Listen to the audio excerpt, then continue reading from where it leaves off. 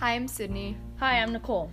Thanks for joining us. Today we are talking about the issue of U.S. education policy for Latino Americans in the American Southwest and the deculturalization and attempts at Americanization and segregation of Latino students still today as the result of those policies.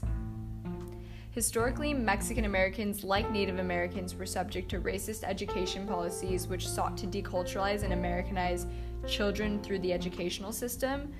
So, much like Native Americans, Mexican Americans were sent to segregated schools that were inferior to schools for white children. In the late 1800s to the mid-1900s, segregation policies were about the racial classification of Mexican Americans as non-white, and as a result in Texas and California, Mexican American children were sent to segregated schools. So the segregated Latino schools were often poorly equipped, and in 1925, the Texas Educational Survey found that overall conditions at segregated Latino schools throughout the Southwest were deplorable. Similar racist attitudes resulted in patterns of extermination and ejection of Mexican Americans in Southeast Texas. For the students whose families were not ejected from the U.S., discrimination against Mexican Americans led to segregation and discrimination in the education policy. School districts in Texas and California segregated their students and enforced an English-only policy in schools, and Texas passed a law requiring English to be taught as a subject. So since public schools allowed only English to be spoken and to avoid inferior ad-segregated schools, Mexican Americans in the late 1800s attended private schools or Catholic schools where they could get a bilingual education.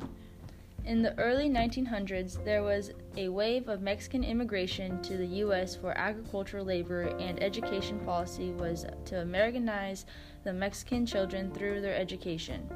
At the same time, there was a contradictory movement among farmers who wanted to keep their children working in the fields and not allow them to go to school at all. The Mexican American children who did attend school faced segregation and deculturalization, and by the mid-1930s, about 85% of the school districts in the Southwest were segregated. So this segregation was justified by the need of the American government to Americanize the students, and sadly, this policy did result in the erosion of Latino American culture. Like Native Americans, Mexican children were sent to boarding schools where children were isolated from their families and communities, and their values and culture were to be replaced by American values. Another aspect of deculturalization was to create a policy called an achievement concept, which was an attempt to create an entrepreneurial spirit in the children. This policy was rooted in racism and racist stereotyping of Mexican Americans, as, however, there was a high dropout rate because of the racist curriculum. However, in spite of the educational policies of segregation and Americanization, Mexican Americans struggled to maintain their culture traditions, and in fact, these deculturalization policies served to turn parents and children against public education policy. One of the teaching methods used to achieve the educational policies of deculturalization and Americanization of Mexican American students were curriculum and textbooks that emphasized the history and culture of white American and left out the culture of and history of Mexican Americans. This cultural bias in the curriculum and textbooks did serve to erase the Mexican American experience, but also to alienate children from the school system. Second, teachers were generally white and were supposed to represent the civilization of children, and in addition, programs of Americanization worked to create emotional attachments to the United States, such as through flag ceremonies, patriotic celebrations, history lessons focusing on dominant white culture, and focusing on U.S. national heroes. These programs did meet some resistance in the 1950s and 1960s as part of the civil rights movement, but the nature of deculturalization and Americanization was so strong that its effects are still left today in education policy and the segregation of Mexican Americans in schools. Today, Latino students have educational issues that are similar to other minority groups, including segregated schools and a lack of funding for those schools. As a result, there are achievement gaps between Latinos and white students, with 52% of Latinos earning high school diplomas compared to 85% of whites.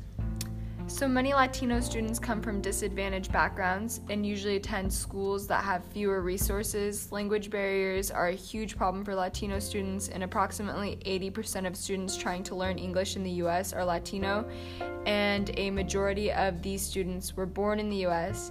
However, only 2.5% of teachers who are teaching students to speak English have a degree in bilingual education. So the result is that there is a lower student achievement. According to the Peach Research Center, there was good news about Latinos and education. In 2016, there was a decline in the Latino dropout rate, and college enrollment has increased. Even though Latinos remain behind other groups in earning bachelor degrees, the research also shows the 66% of Hispanics who do not enroll in college cite economic factors as an issue. So the state of California is an interesting model for the future of Latino education because a majority of their students are Latino. A report from the Education Trust West in 2017 shows an achievement gap between Latino and white students, and the report says that the majority of Latino students are not proficient in math or English language arts. In every county in the state, the report also found that Latino students in California attend some of the country's most segregated schools, lack access to early childhood education, and are often pushed away from college prep coursework in high school and are most likely to be required to take remedial classes in college and universities. We should remember the education policy of deculturization and Americanization are at the root of the achievement gap in segregated schools that Latino students experience today. Studies like the one that exposes these issues in education for Latino students in California are useful in identifying the problem, but the next step is for form educational policy that address these historical issues and move beyond the racist stereotypes that formed the basis of the educational policy.